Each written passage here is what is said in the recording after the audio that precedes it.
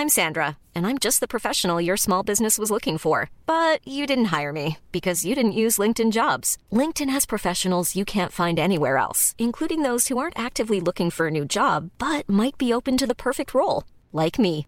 In a given month, over 70% of LinkedIn users don't visit other leading job sites. So if you're not looking on LinkedIn, you'll miss out on great candidates like Sandra. Start hiring professionals like a professional. Post your free job on linkedin.com/people today.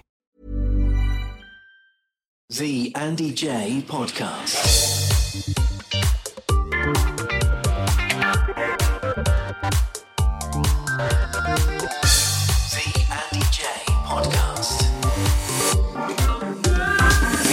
J Podcast. Hello, welcome to the very latest episode of the Andy J Podcast. I hope you're having a really good week. Now, my guest today is Spencer Matthews. Here's a man who, when he first came into the public eye, was very much pitted as the pantomime villain. He was in Made in Chelsea from the very start, and he ran on in the show for, I think, 10 seasons. I think it's about 17, 18 seasons deep now. But he was in it for, it was a big part of the show. If you watched Made in Chelsea in those early seasons, then Spencer was the sort of handsome bad boy, the guy who was a bit naughty with how he treated women and various other things like that. He has completely transformed himself from that persona, and we'll find out in a few moments whether that was real Spencer or whether that was just a person that he was playing for the cameras. But nonetheless, at least in terms of his life as we see it now, he is a completely transformed man. He is married to Vogue Williams. He's a father of 2, soon to be 3 children. He is a businessman, and we talk very candidly about his business now because he really has focused hugely on it, and also his physical fitness. You know, here's a guy that now does jiu-jitsu and extreme marathons like the Marathon des Sables and various others. If you look that up, you'll just realise how punishing and gruelling an experience that is. I can tell you that Spencer is extremely good company. Of course, he has podcasts with Jamie and with his wife. He talks to celebrities and so on. So he still has a toe in show business, if you see what I mean, whilst being primarily focused around business life and being a good husband and a good dad. But one thing I will tell you is that I wasn't sure what to expect when talking to Spencer. You know, I sort of went into it. I have seen a bit of Made in Chelsea. I'm not obsessed with it. I don't sort of record it religiously or anything like that. But of course, like most people, I've been aware of it. And so I was aware of how he came across on screen and things like that. I've also seen him in other TV shows, reality shows like The Jump and MasterChef. There was a sort of well-documented story about how he was in I'm a Celebrity, Get Me Out of Here, but he was sort of ejected very early on for various reasons. We'll talk about all that stuff during our chat. But like I say, I wasn't sure what to expect. Here's a guy who is known as the very basics of Made in Chelsea is these are entitled children. These are kids who have rich parents and who live this elitist lifestyle. So I wasn't sure how he'd be.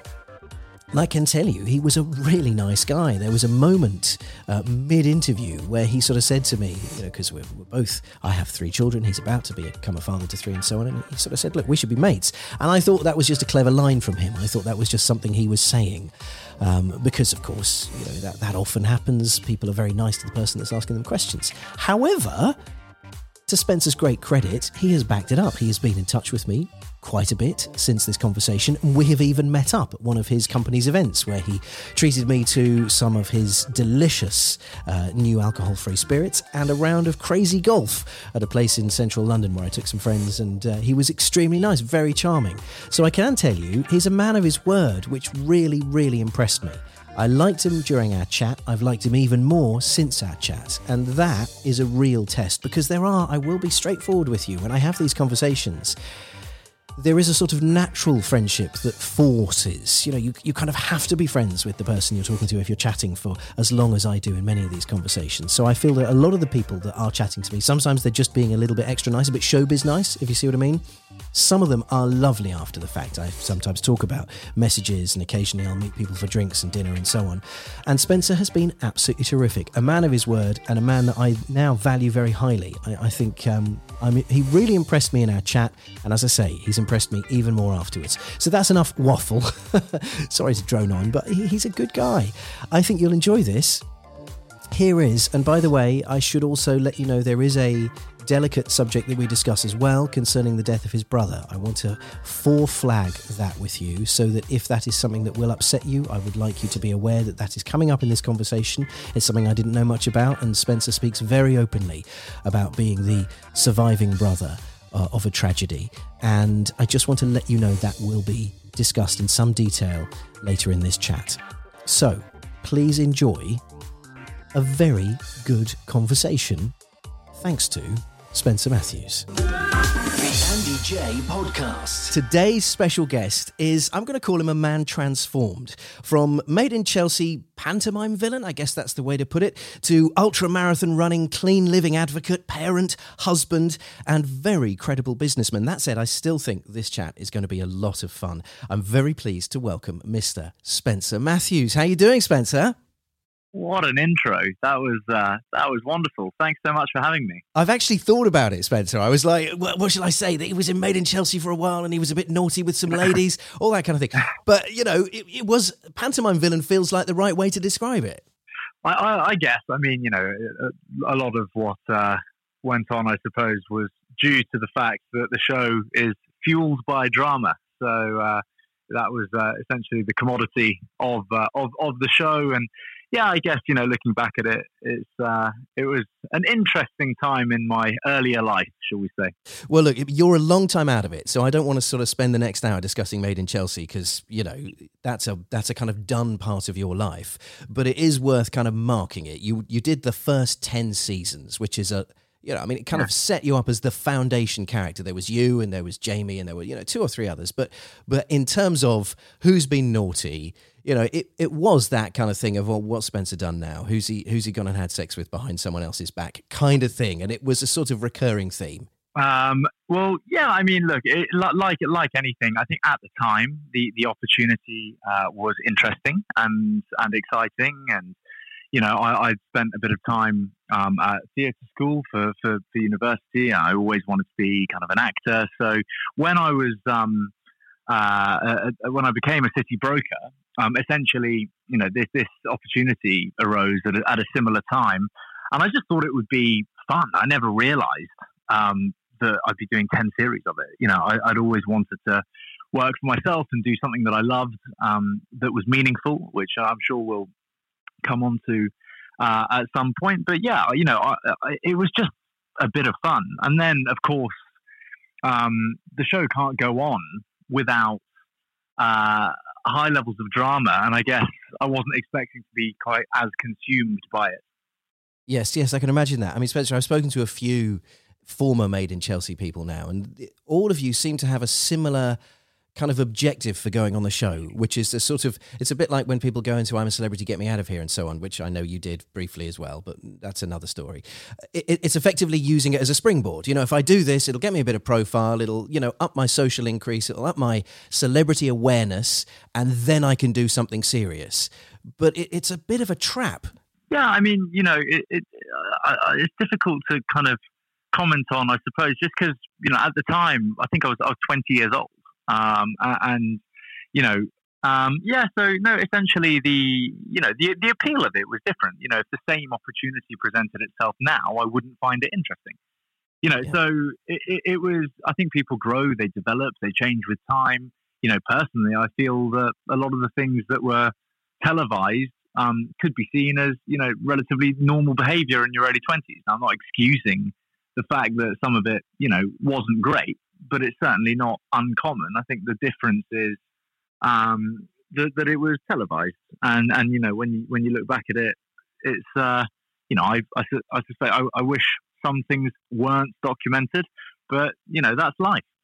It's all part of the fun, though, isn't it, really? I mean, you know, at the end of the day, like you say, you're in your 20s. I mean, I guess the thing that must have been slightly weird is other people's judgment. Because of social media and everything else, you get instant feedback from complete strangers who you'll never meet, choosing to comment on your behaviour. Some of them, I imagine, would have been, go on, lad. Another would have been, who the hell do you think you are? What are you doing? But well, social media was kind of relatively new then. Instagram wasn't around. I remember Twitter being a new app, you know, then. And actually, it was the most bizarre thing in the world, having people able to just, you know, directly message you essentially for the first time on a public platform. I'm not a huge social media advocate or fan, particularly with young kids. I think it's very useful for marketing, but that's about it for me. I feel that the lack of privacy surrounding social media, and actually I feel, and I'm sure we'll come on to this as well, but I feel that social media has created kind of irreversible trends with younger generations, and it's I don't mean to sound boring. I see it as being quite dangerous. The lack of privacy is interesting, right? I mean, nowadays you don't need someone's email, you don't need someone's phone number. You can just message them, and it'll appear in that person's pocket, which I personally find a bit mad. And even if all of the comments and all of the messages are positive, and even if you're very popular and very well regarded, it's still strange that people are able to communicate like that nowadays. And you don't even have the option of turning off the messages. That's what I find. You have the option, obviously, of not being on social media or not using social media. But as I said earlier, there's pros and cons to it. And Twitter was brand new. I remember the first episode of Made in Chelsea. A few of us watched it together who were in the cast when it first came out, and all our phones ping, ping, ping, ping, ping, ping. Had notifications on Twitter. And some of the things that people were saying were just, you are kind of opening yourself up, for social annihilation, I suppose, or love as well, I suppose. But it's just, it was crazy. I actually remember it. Yes. Very, very, very odd thing to be faced with. Well, I suppose you open yourself up to that when you do it, and that's the other thing that people need to understand. Like if you want to engage in making television or being visible, in the public eye on any platform or any TV show or whatever it might be, you in my personal opinion, you need to have a bit of a thick skin for it to make sense, because you can't please everyone. Yes, and there's a different kind of form of celebrity these days, isn't there? And which has been fueled by social media. I don't mean from reality. I mean, I'm talking about influencers. They didn't exist. Like you say, Twitter was quite new when Made in Chelsea started, but then now there's this new wave of celebrity that are kind of almost replacing reality stars and becoming the new wave of, we're famous for whatever reason it might be now. I mean, there's people famous for cleaning houses and so on. It's quicker, right? It happens faster. Like back in the day, if you wanted to be on television or you were a successful presenter, you would have to climb a ladder, right? You would have to show talent that was, above and beyond your competitors' talent. And then you may be chosen by a broadcaster, like kind of applying for a normal job, which it is, and that was kind of just the way in which you would achieve your position or your role. And with certain roles would come fame, and there's varying levels of responsibility with that. And also there's, a lot of downside in many cases. Whereas nowadays, I think social media is just so rife that you can make a very unsuccessful show and still become relatively prominent, as such to a certain group of people.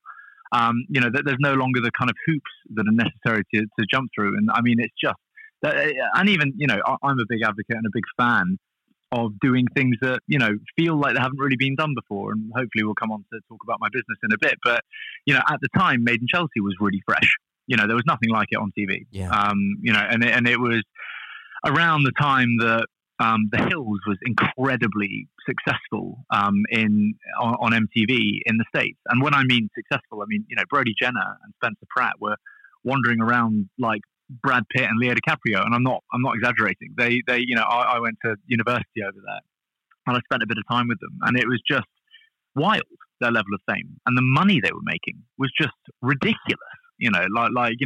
Being paid to essentially do nothing. And so, when I went to start my career in inverted commas, if you will, in finance, in the back of my mind, I was always thinking, well, why doesn't that exist over here? And wouldn't that be fun to, at this stage in my life, do something similar? And that's kind of why, at the time, it was appealing, I suppose.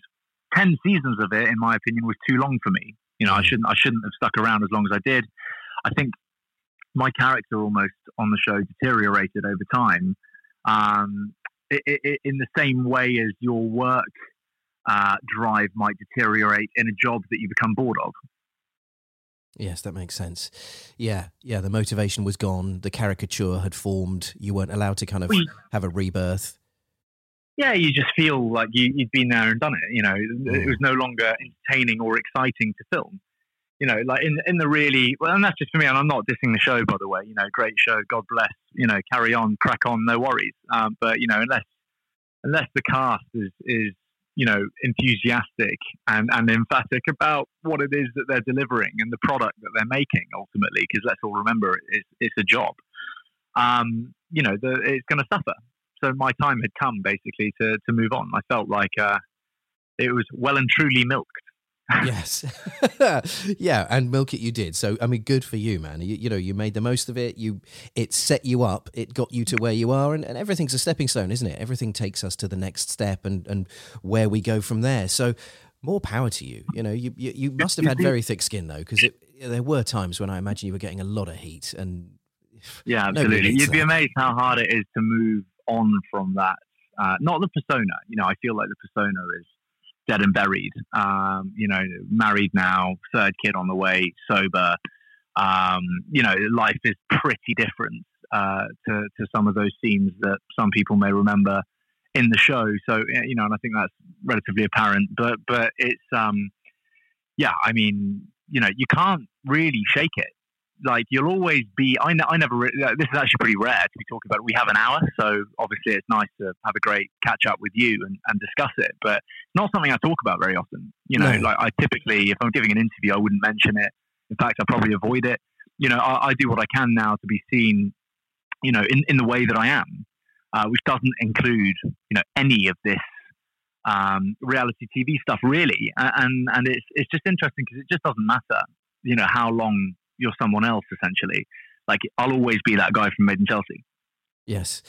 Well, I think that's the thing. In the public eye, you tend to be forevermore, even if it's just a distant memory, the person they saw first. So whatever it is, great actors will always be remembered for the very first movie that they were a massive star in. Leonardo DiCaprio. You think of him because you cited him.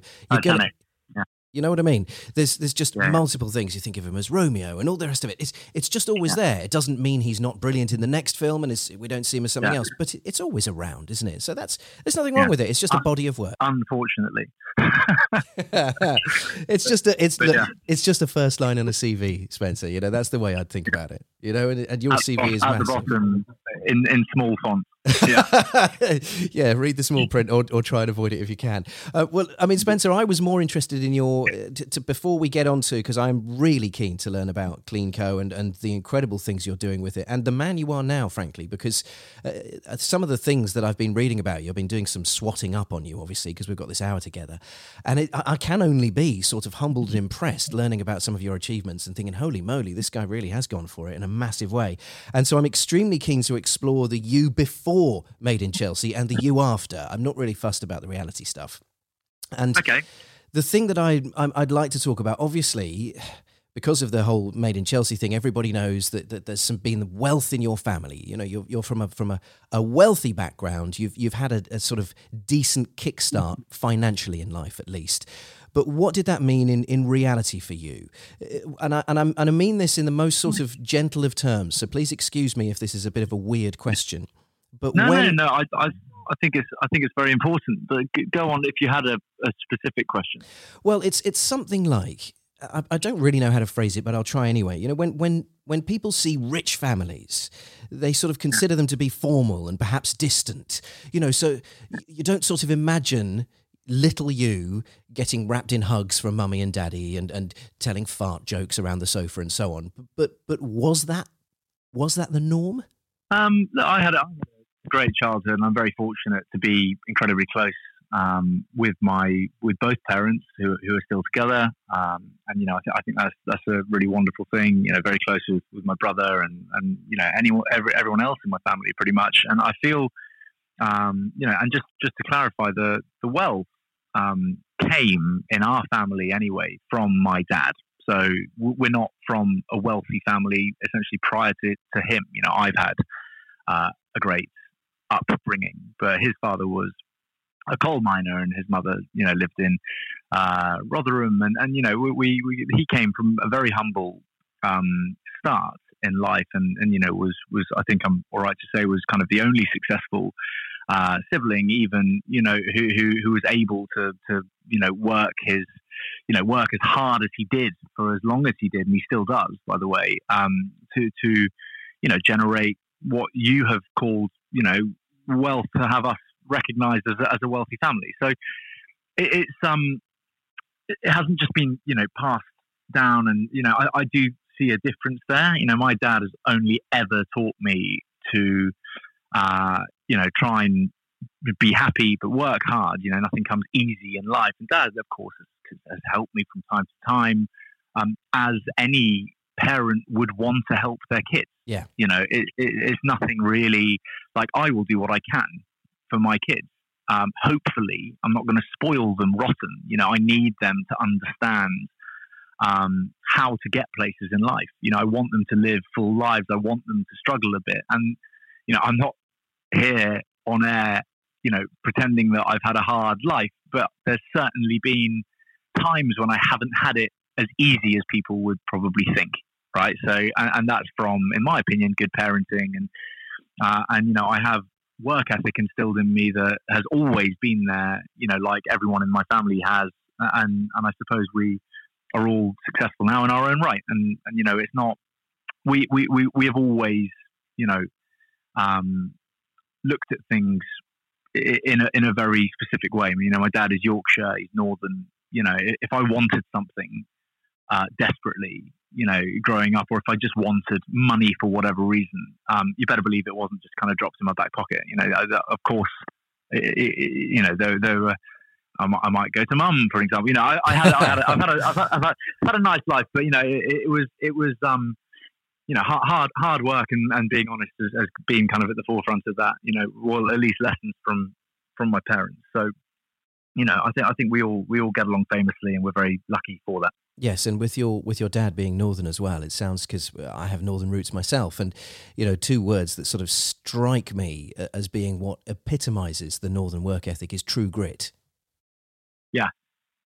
No, he was a car mechanic who became a racing driver, and then invested in a number of things which happened to do okay, and then he bought a really run-down piece of property over in the French West Indies. We relocated there when I was a little kid. The place was covered in cockroaches and rats and whatever else. And he kind of almost, well, not quite single-handedly now, him and Mum turned that place into one of the greatest hotel destinations in the world. But they did that.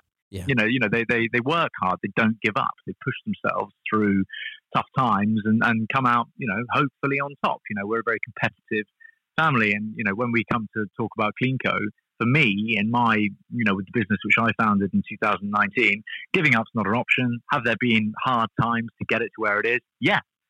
Have things gone badly at times? Of course they have. Like, none of this is smooth and easy. Any entrepreneur will tell you that to get firing on all cylinders and get up and running and fully funded and doing the kind of rate of sale, if you're an FMCG or selling physical goods, that you need, or sticking to plan, is really hard. It takes an awful lot of work, and I guess I love it as well. I have the good fortune to absolutely love what I do, which makes working hard easier. Yes.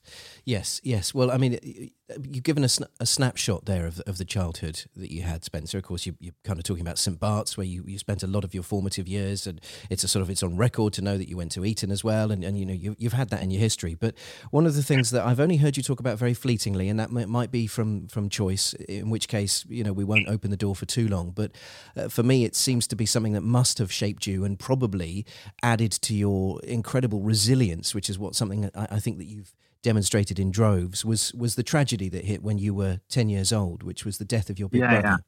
Are you okay talking about that? Sure. Yeah. I love talking about Mike, and I'm kind of desperate in some way for him to be remembered and recognized for his bravery, and what he was able to instill kind of in me is something I'd love to share with people. He was amazing. I didn't know him as well as I would have liked, of course, because I was 10, right? So, he was 22 at the time of his death. He was the youngest Brit to reach the summit of Mount Everest. There were several complications on the mountain, unfortunately, which probably could have been avoided, and we lost him. He died on the way down from Mount Everest. But he, as I said, he was the youngest Brit to reach the summit, and we still remember him very fondly. I credit certain elements of successful times in my life to being guided by him. At times, sometimes what appear to be extraordinary things happen, in my life that could be mistaken for luck. And I like to think that it's him. He's very relevant to me. I saw a photo of him today. We have a picture of him here with us even though we're abroad. He's incredibly important to me. So it was a tricky pill to swallow because I didn't really understand it at the time. I didn't believe that he had died. I could see that my family were, inconsolable, completely distraught. But I always had an image of him coming back. I didn't buy it, as a kid. So it probably didn't hit me as hard as it could have done if I was older. So it was just an interesting time, and obviously the longer the time that passed, the more clear and evident it was that we were never going to see him again. And his body remains on Mount Everest, somewhere near the summit, and we think about him all the time. Yes. Do you think? Again, I'm not a psychologist, so I have no idea how these things work, Spencer. But I've lost people close to me, and I'm acutely aware that it's changed my destiny and changed who I am as a person, and it stays with you forever. But do you think Michael's death sort of immediately and instantly changed the trajectory of who you were? It's hard to say. I think if I was talking to a therapist, one would think that was entirely possible. But obviously it's a difficult thing to call.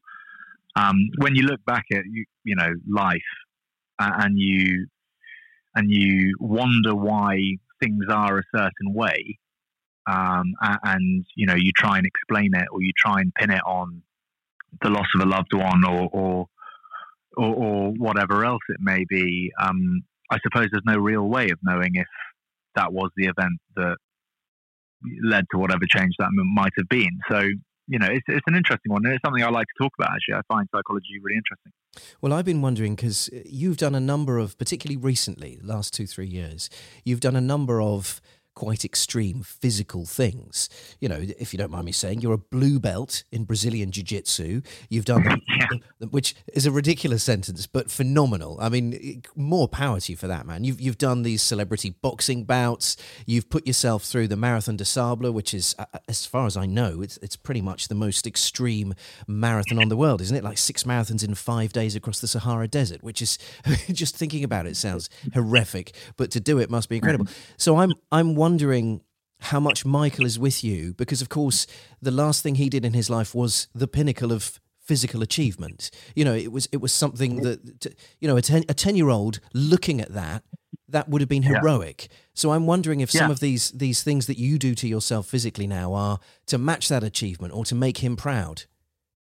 Yeah, well, I certainly see it that way. I wouldn't, again, typically say it, but we have a foundation in Mike's name in Africa. We look after just over 4,000 kids at the moment. I say we being kind of direct family members, and we provide kind of education for young girls who would be unlikely to receive an education at all, and we build schools in remote parts of Africa to eliminate incredibly long journeys on foot, daily long journeys, and therefore eliminate the risk associated with young girls walking those kind of distances on their own in Africa. So his name lives within the foundation, and whenever we do, I say we, this is my brother and I, do the Marathon des Sables or Ironman or whatever it might be. We raise money for the Michael Matthews Foundation. So that children can enjoy an education in Mike's name. Good for you. So that's a kind of reason. But yeah, I agree. I mean, Mike was certainly present with me on day 4 of the Marathon des Sables. I'll tell you that. It's an 82.5 kilometre stint, single stint. It was 59 degrees that day. It's the hottest Marathon des Sables on record. They did it on October 11th. It started last year because they'd missed it for 2 years due to COVID. So it was at a very, very hot time. It was the first death on record for many years. A French gentleman died. A few people in comas. It was a sketchy race at times. Very long, very arduous. Plenty of kind of mental resilience required. And it was just so there were times in that I actually found myself talking to myself, or talking to Mike, essentially, to try and power through some of the harder bits of that long day, which took me 14 hours and 44 minutes. And it was, I think it's nice, isn't it, to have, a feeling that somebody's there helping you, regardless of whether, you believe it or not. I think it's nice that, I'm not a particularly religious person, as an example. So this, I suppose, is if we're getting deep, is like my religion. I would pray to God. It's spiritual. I would pray to God. I would pray to Mike. Yeah. Yeah, you're being spiritual. You're not being religious, but you believe that he's out there, and why not? Prove that he's not. You can't. Yeah. Well, so yeah. Well, to answer your question, he I'd like to think he lives a bit in me. I'd like to think he lives in the people that I love, and helps us in times of trouble. Yes, and I imagine you'll start to see him in your kids as well as they grow and get older. I certainly hope so. Yeah. And it's funny, isn't it? Because it's like, he was a very impressive character, obviously to us, his family, but he was only 22, right? So this image that I've created, essentially, of Mike, who could do anything, and nothing's too hard, and that I try and live by as well a little bit is helpful, even though it could even have been unrealistic. Hello, it's John Markar here from our sister podcast, the Driven Chat Podcast. Right now, you're listening to the Andy J Podcast, and it's quite good, isn't it? In fact, do me a favour, give it a little review, 5 stars, and wherever you're listening, hit that little subscribe or follow button, because it does help. See you around. The Andy J Podcast. Yes, but it's the impression you have, and that's all that matters. Yeah. They are the people they were to us, and that's great. And I'm all for that. Yeah, no, that's really powerful. I mean, just like that, Spencer, we've gone from, I imagine from a listener's perspective, because certainly as the guy talking to you, listening to your reality stuff and then hearing about the actual reality of your life, these are two very different people. You are a very real, rounded, impressive human being away from kind of the nonsense of reality star noise. Do you know what I mean? Well, that's very kind of you. I certainly hope to think so. As I said earlier, I wish I hadn't done quite as much reality. I wish I hadn't been quite as public as I was. But, I guess these things happen for a reason, perhaps. Yeah, absolutely. And you could even say, well, that's what led you to meet your wife or whatever. You can find reasons. Yeah, no, well, absolutely. Well, that absolutely is the case. There's no way that I would have done the jump, I suppose, without having done Made in Chelsea, and that's where I met my wife. So that's a good way of looking at it. There you go. And that justifies the means, right? So boom, sorted. Yeah. Yeah, there you go, done. Yeah. We could and from now on, maybe if anyone brings it up, you say you don't talk about it often, and I imagine it won't be revisited for many more chats, but if it does ever come up, you can just throw it away like that. Well, yeah, I did it because it made me meet my wife. End of story. Yeah. Move on. There you go. Yeah. Door shut. Sorted. Slam. Yeah. I mean, look, I've got a suggestion for you for another extreme event, but I'm going to come on to that later because I'm very keen to get onto Clean Co, because this is something that I think it's such an important part of your life, but it's also going to change a lot of lives. Not in kind of humanitarian ways, but I think it's going to do a lot of good. It's going to be really interesting to provide people with an alternative form of pleasure, if that makes sense. Yeah. So do you want hopefully, yeah. Do you want to talk us through it? And I will come back to this extreme idea because it does sound like you love putting your body through challenges. So I've got one for you later. I find it a really good balancing act to have these kind of, you know, audacious goals, whether or not they be physical or, you know, in business or just in life in general. You know, I would far rather miss a really audacious goal, you know, than achieve an easy one. Yeah. So, you know, in my eyes, I like to set myself things, you know, to do or to try and achieve that, you know, even in my eyes seem, you know, not particularly achievable. And you know, that's fun for me. It's just the way I am. You know, if I do something, I want to make it, you know, a really big deal. You know, otherwise I just don't really see the point. You've certainly set the standard anyway. here, Spencer. You know, what sounds hard? Oh, I know, 2 marathons in 2 days. Nah, 5 marathons in 6 days in the desert. That sounds hard. I'll do that. 6 and 5, my friend. Oh, 6 and 5. There you go. Yeah, my bad. My maths has never been my thing. Also, I have 3 kids, so I now have the excuse. You talk to me in like 6 months' time. We have a lot in common, by the way. Do we? Well, I'm realizing on this call alone that we have a lot in common. Okay. I'm about to have 3 kids. You don't drink alcohol. Yeah. Well, you've lost people that are very close to you. You seem to have quite similar views to me on what we're talking about. I feel like we should be friends after this. I'm up for that. Let's do it. That sounds good. Excellent. Although, you know, I have a 10-month-old as my third. So I'm in that shattered phase where my brain is so foggy. 3 years. Yeah. No, I'm here to help with any advice you need on having 3. It does involve get as much sleep as you can now because it's about to disappear. Excellent. That's fab. You know, you hear all about that. We're delighted. You know, we're, as I said, you know, both my wife and I love kids and feel very fortunate to have such a strong relationship, and you know, very very thankful for that. And yeah, we love our kids. You know, so another, why not? Yeah, it's great. Will you be stopping at 3? I mean, we always used to say that we wanted 4, but you know, it's not. I think at 3 would be very happy. Yeah. And you know, we'll have to see. I mean, I don't put myself through the mainly because it's impossible. But I you know, we're not. We've got the easy end of the stick, I think, when it comes to the pregnancies themselves. Which is not our fault, Spencer. That's not our fault. This is a conversation I imagine you have to have regularly. If I could change it, I would. Exactly. I literally if can't. I could, exactly. Yeah, if I could, I would. So, but unfortunately, I can't. So yeah, no. So I'm very happy to be led by Vogue. We're lucky enough to have 1 child, let alone a third on the way. So you know, we're all very happy about that.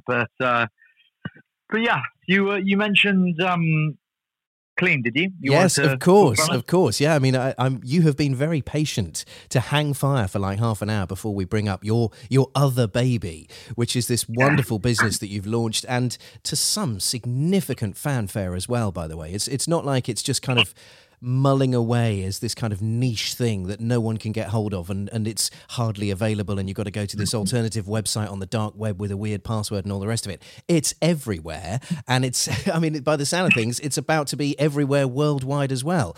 Tell us all about it, Spencer. In your words, it's much better coming from you. Well, thanks, mate. And yeah, I think you know, you were kind enough to say that it's been very well received, and I think that's due to kind of the authenticity of, you know, what it meant to me around the time of launch. You know, I think when choosing something that you know you're going to be involved in for many years to come, and you know, you're going to put your life into it to make it a success, you need to make sure that you love what you're doing. You know, like absolutely. You know, some people are kind enough, I suppose, to ask for some advice on starting businesses from time to time, and like, honestly, don't do it if you don't love it. Because it has to be something you really care about, because it's tough. It's, you know, there's peaks and troughs, and you know, it certainly isn't all rosy. But having said that, I was sober for about 4 months at the time, and just noticed that there was this glaring kind of gap when you know, when compromising on what I was drinking, you know. So I went from drinking pretty regularly, right? I would drink when I was a city trader, you know, daily, you know, all the time. I would drink at lunch, and then I would drink with clients in the evening. And, you know, if you didn't drink, it would have been incredibly odd in the job that I had. It's part of the gig. Yeah, it's just part of the gig. Yeah. Totally part of the gig. Like I was saying just today to somebody over here, I was, because they were asking me about this, and I was saying, honestly, I think if I had declared that I was alcohol free back then, I would have probably lost my job. Because all just the entertainment came with it. Anyway, so I noticed that alcohol free beer has been around for about 22 years, but has only been put on the map properly recently. And that, in my opinion, is because the gap between desire and compromise is so slight that now when you choose between an alcoholic beer or a non-alcoholic beer, the similarity is such that the experience is the same. Okay. Right? That's kind of my view on it. Unless, of course, you're drinking to get drunk or you want to get tipsy or whatever, in which case, obviously, drink the alcoholic beer. Nobody's got any issues with that. But if you're just looking for a beer because it's a nice hot day and, you want to put your feet up and have a beer, but, you've got stuff on or you have kids or for whatever reason, you don't want the high level of alcohol. Yeah, or you're driving. An alcohol-free beer. Yeah, an alcohol-free beer is going to fill the void, right? So another very quick example is it's easier now to be vegan, in my opinion, than ever before, right? So if you want a cheeseburger, right, but you're deciding to go meat-free back in the day, rewind the clock 5 years, you're looking at, or, call it 10 years for the sake of argument, you're looking at a nut roast as a substitute to your cheeseburger that you want, which is a big compromise, right? Yes. Then there's corn, less of a compromise, but still a compromise. Then there's the veggie burger, compromise. Then there's kind of Impossible Meat and Beyond Burger. All of a sudden, there's not so much compromise, right? It's kind of easy to have a meat-free cheeseburger and for the experience to be quite similar. And that didn't exist in alcohol. So there wasn't a way of me enjoying a gin and tonic or a mojito or a rum and coke without the alcohol. And I just kind of got thinking, why is it that alcohol-free beer, has lifted off? And Heineken spent $30 million in a single year. Once the product was good enough, to really fill the demand for the consumer, then the consumer, loved it so much. It's now one of Heineken's biggest products. And it turns out that the alcohol level was almost kind of irrelevant to some people at some stage, right? Yeah. So it's. I just, my mind kind of went into a bit of a flow. It didn't really exist. Seedlip was around. It was the only brand in the world that existed. And I hopefully people think that I speak well of Seedlip. I always, I think Seedlip is the most amazing brand, but it's quite a complicated, proposition. It purposefully doesn't play in the gin space. In fact, it says we are not a gin. And therefore the kind of, it's a complicated thing to understand what it is. What's it going to taste like? How do I mix it? Am I going to take this jump into non-alc not knowing what the product's going to taste like? So anyway, long story short, I wanted to create clean drinking. I wanted to get rid of the negative bar call, non-alcoholic, alcohol-free. I wanted to get rid of that and make it more kind of socially acceptable to order a non-alcoholic drink, using, clean drinking, like clean living. And Cleanco was born, and we aim to make alcoholic replacements, alternatives to full strength alcoholic spirits. And we do a gin, a pink gin, a rhubarb gin, a rum, vodka. We've got a tequila, and we've got a whiskey coming out. And it's basically so that people can feel included when they're making the positive decision to drink less. So, this is great. Sorry to kind of ramble on, but it's kind of like back in the day, if I was not drinking, I went into a pub and I ordered, 3 gin and tonics for my mates and a Diet Coke. Your Diet Coke makes you not fit in. It's hard to feel included. It's hard to feel a part of the group. It's one of the reasons that people give up in dry January. The temptation is such that, or they just don't want to feel left out. But also, Spencer, it's so boring. I don't mean Diet Coke as a drink or whatever. I'm not knocking any other flavours. Yeah. But if you're there on a session, as it were, you're joining your mates who are out on it, and 10 pints in, and you're still having the same drink with none of the sort of benefits of being drunk or whatever. I mean, I used to say because I've been sober for 3+ years now, and I used to say, when people are like, oh, and yeah, what do you want, mate? I'd just be like, whatever, just something without alcohol. I literally don't care. You're going to get me lemonade or orange juice or Coke, and it's whatever. It's basically just something that's going to get me going to the toilet. There's no fun around that. It just, it's not an event. You go to the pub for an event, exactly. You're hanging out, having a good time. And it's, there's no ritual to it. There's no familiarity with it. Like when you are, mixing yourself a cocktail at home, that comes with slicing up a lemon, and it comes with, ice clinking around in the glass. It's an event. That's a whole process. You may not think it's a meaningful event, but it's an event. You're registering that as it's gin and tonic time. It's an event. Oh, it can be a performance as well, Spenny. If you've got, sorry, I just called you Spenny there. My apologies. No, I loved it. Well, we are becoming friends, but it's one of those things where you've got a few friends round and you're going to do a G&T or whatever. You're going to be a bit of a showman. You get your chopping board out, you use the best knife, and so on. You just do. I had some people around for lunch the other day, and one of them doesn't drink alcohol, and I rustled up some clean Palomas using our clean tequila. And it like everybody else was drinking, gin and tonics, bit of wine, and we were there with our, fresh grapefruit juice and clean tequila, and we fit in. We're having a fun afternoon. So it's the inclusivity. It's the not having to compromise.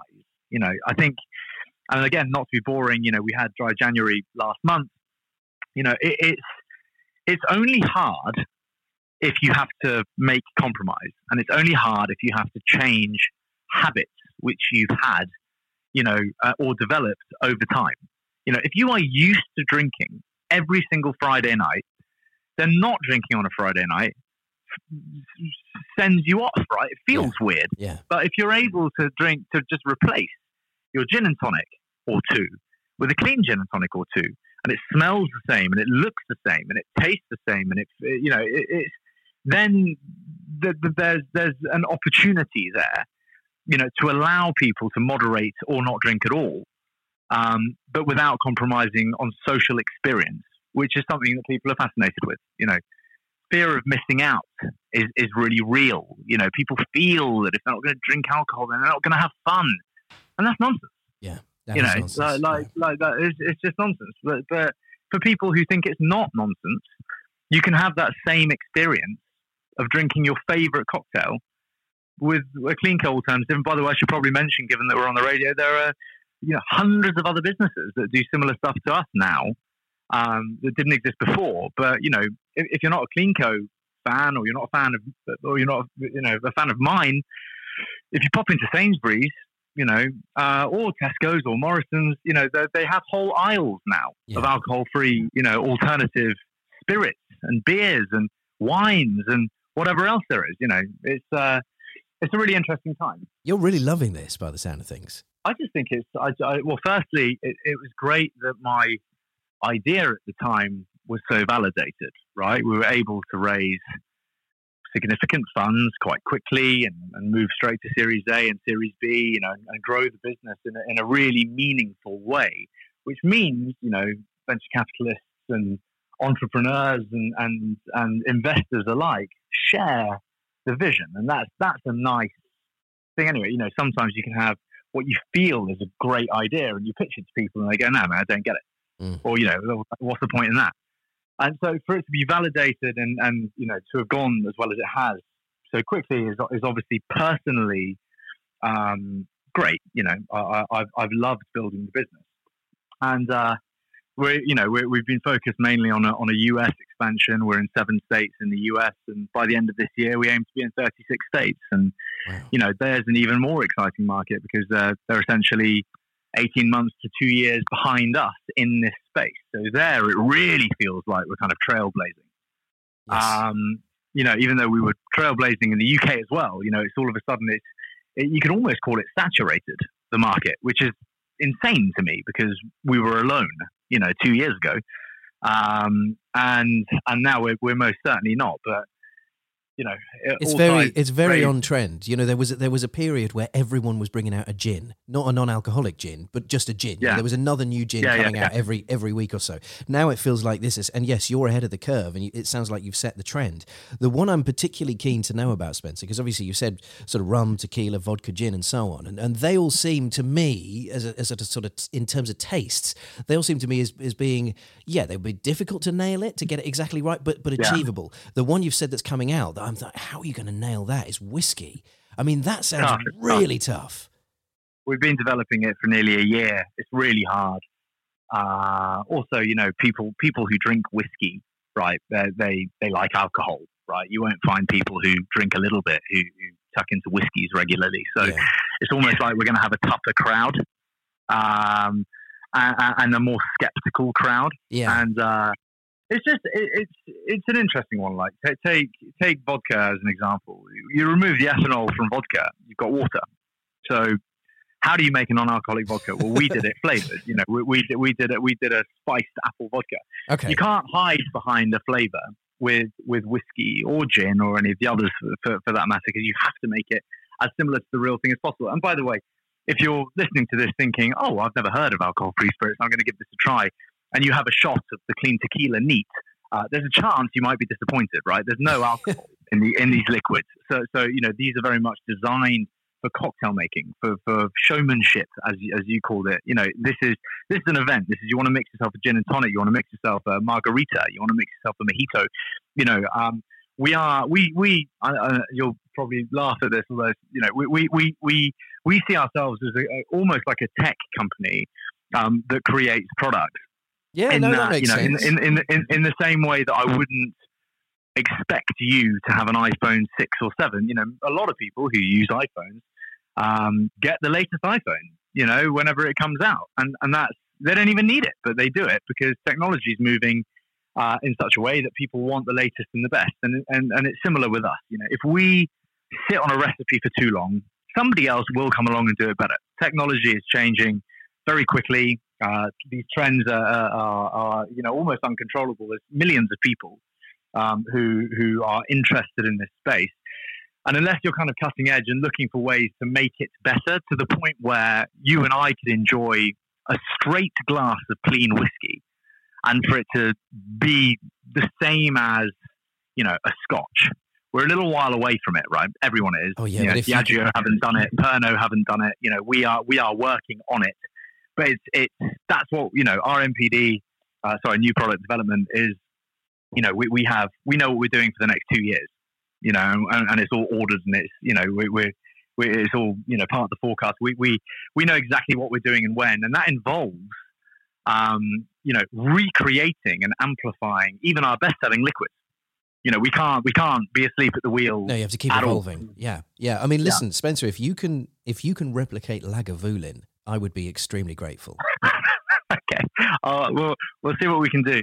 Pop round to the clean kitchen. We've got we put up a shack in the CleanCo office car park, so that these two incredible women, both called Lucy, actually can work away on flavour development from literally the car park of our office. So brilliant. Pop over one day when all three of your kids are asleep, and we'll show you how kind of at least ideas get started. That would be amazing, because those are one of the two things I crave or I miss. Now I haven't had a drink for such a long time. I used to love Guinness, and I know there's an alternative, but it's not, for me, it hasn't quite nailed it. And I mean that respectfully to Guinness. I'm sure they've been selling in, by the barrel, but it's not. Sorry to interrupt you. I was in Hoth recently, which is where my wife is from, and popped into the pub just to order a bit of lunch to take down the road, and I noticed that they had Guinness Zero on tap, which never used to be there, of course. Yeah. And which never used to be there, of course. And I said, how is the Guinness Zero selling? And this is, in Ireland, like the English, the Irish love a drink. And I too don't mean that in a disrespectful way, but, pub culture is pretty rife in both countries. And honestly, the barman looked at me and he just said, like, mate, we're like, it sells out. We cannot have enough of it. It's just people are on it.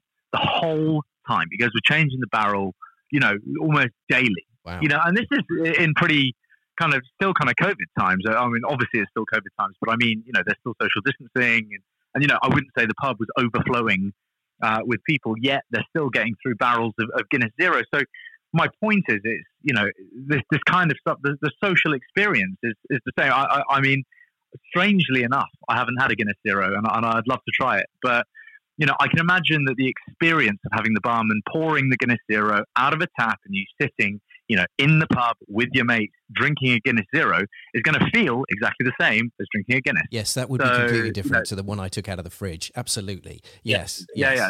So that's essentially what we're trying to do. It's very rare. In fact, I'd go so far as to say I suspect no one has ever woken up and said, "I wish I drank more alcohol last night." So I think even if you're, a drinker who has no interest in non-alcoholic drinks, perhaps you have an interest in staying out for longer, and staying in the fun for longer, right? Nobody likes taking it too far. I'm sure that people listening can all, if you drink alcohol, think of a time where you've had a bit too much, the room's spinning a bit, maybe, whatever it might be. Wouldn't it be nice to intersperse, clean drinks when you feel like you've had too much alcohol, so you can carry on, the fun. You don't have to go home. I'm feeling a bit tipsy. I need to leave. I might embarrass myself. No, have 5 more clean gin and tonics, mate. Well, exactly. There are plenty of people that will go, they'll have a couple of pints and then they'll have a lemonade or a water or whatever to try and, kind of pace themselves. And now they've got an alternative that doesn't look, what's the term? Cheating is wrong. You know what I mean? But it looks like they're still kind of having a proper night out rather than they've, deferred to a pint of water, which is often, just exactly, Yeah. Oh, it's great. I mean, this is going to be massive, Spencer. I mean, you've obviously, as you've mentioned, you're already in a load of supermarkets, and that must be transformative for the business, because that would have given you the confidence to just kind of keep on evolving and immersing yourself in it and going for it, because suddenly it's been taken seriously by the big boys straight away, hasn't it? Yeah, and absolutely. We always saw the at-home opportunity as being more prominent than the on-premise activity to begin with. This was before COVID. Our initial business plans obviously didn't account for a global pandemic that we didn't know was around the corner. So, we always thought, where are people most likely to enjoy, a clean gin and tonic? And the answer we quickly found would be at home. So retail and direct to consumer were always going to be our core focus. And now, thankfully we have, hundreds of people saying, it'd be so great if they served it in bars. And we're working on that now, given that, law and legislation around, what bars and on-premise are allowed to do now with COVID seem to be softening a little bit. So I hope very much that you'll see us in your local in no time. Yeah, sounds likely. And you've become Mr. Clean. Yeah, I guess. Well, I think it was about time. Well, fair enough. Oh, mate, I said at the start, a man transformed. That's how I called you, and it really is. This is a complete about face, and it's lovely to witness, actually. Now, I told you that I had an extreme physical challenge for you that I think you should attempt, because now you're into this, and you sound to me like the kind of guy that actually likes a challenge, likes to be challenged and to be set challenges. Kind of jump over this hoop. All right, I'm not going to jump over that one. I'm going to jump over the one above it. Now, just looking at the other shows you've done in terms of, the kind of TV scene, The Jump, obviously, where you met Vogue, your now wife, and you won that one. Credit to you, because that is extreme. I mean, that's going up against Olympians and doing all that kind of skiing and jumping and all the rest of it. It can be brutal. It kind of takes people out. Rebecca Adlington, who was on the show a couple of weeks ago, she dislocated her shoulder and couldn't complete it. So injuries happen a lot on that show. So you did really well with that. You've obviously had your boxing. You've been MasterChef a couple of times and nearly won it, I think. Is that right? Yeah, for both times, yeah. Anyway, no, I think the first loss was well deserved. John Partridge beat me absolutely fair and square. I mean, that guy is a sensational chef. I think he's actually even become a chef, as well as lots of the other exciting and interesting things that he does. But he's the kind of guy that can walk into a kitchen and rustle up a cake with no recipe. Oh, he knows what he's doing, big time. He can walk in and just make soda bread from scratch just because he makes it all the time at home. He's a proper chef. Good for him. So then you go back, you don't win it again. Does that mean you're going to have to go back a third time to win it? Is that an unscratched itch? I'll tell you what, if I can find the time to do MasterChef again, there is unfinished business in that kitchen. It has to happen. And then you did that thing with Jamie. Was it like The Chase or something where they're hunting you down? That looked fun. Hunted. That was great fun. Yeah, no, Jamie and I are fortunate to work together on a podcast called 6 Degrees, and we love each other very much. That's a relationship that's only got stronger with time. I absolutely love that bloke. He's fantastic. And doing that show in particular was great fun. I mean, that's really real, by the way. Some of this reality TV stuff, dare I say it, isn't as real as some people might think. No, come on. Don't say nonsense like that, Spencer. I've been with you all the way, but to suggest it's not real, come on now. Well, I'm only joking.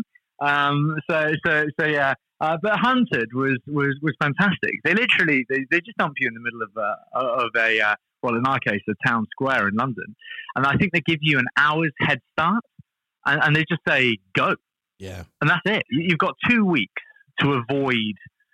Essentially, people posing as police officers, but these people had, jobs in the military and special forces, and they're trained professionals, and you have to move a certain amount per day and blah blah blah. But it was absolutely full on.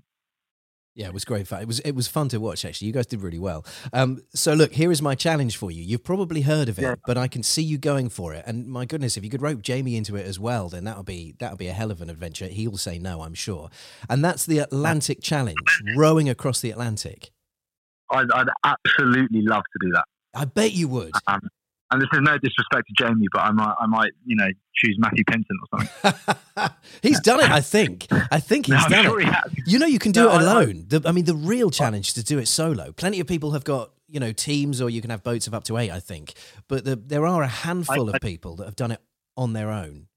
I'd adore to do something like that. I've got the Ice Ultra coming up on the 22nd of February, which is 230 kilometres across Arctic Sweden. Very similar to the Marathon des Sables, but it's minus 40 at times up there instead of plus 59. So yeah, that's going to be a goodie. Looking forward to that. Actually, it is.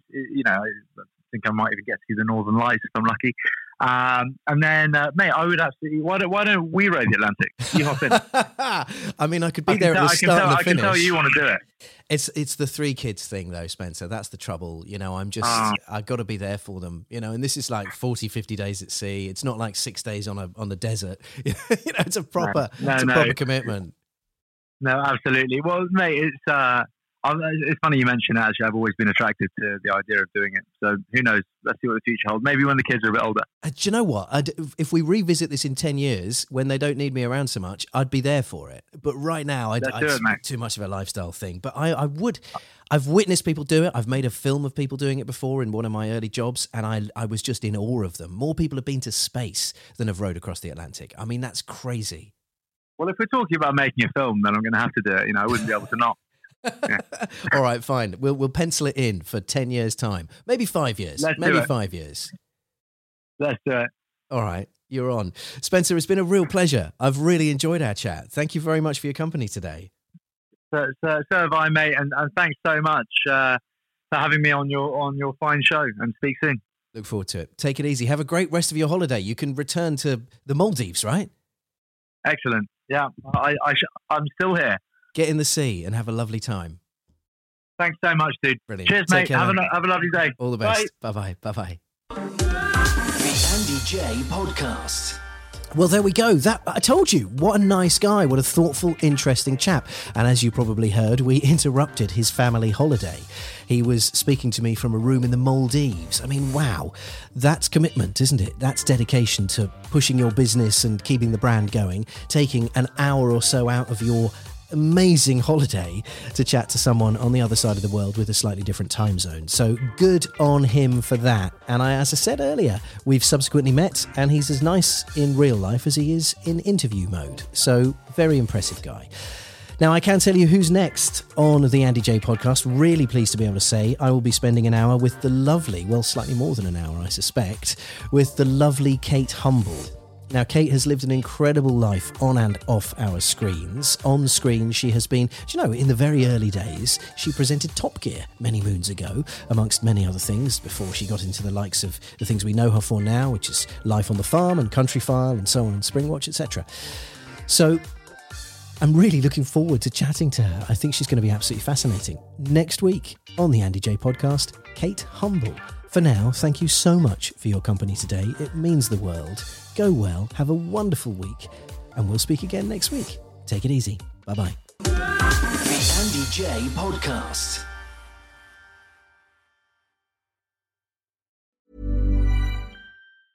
Even when we're on a budget, we still deserve nice things. Quince is a place to scoop up stunning high-end goods for 50 to 80% less than similar brands. They have buttery soft cashmere sweaters starting at $50, luxurious Italian leather bags, and so much more. Plus, Quince only works with factories that use safe, ethical, and responsible manufacturing. Get the high-end goods you'll love without the high price tag with Quince. Go to quince.com/style for free shipping and 365-day returns.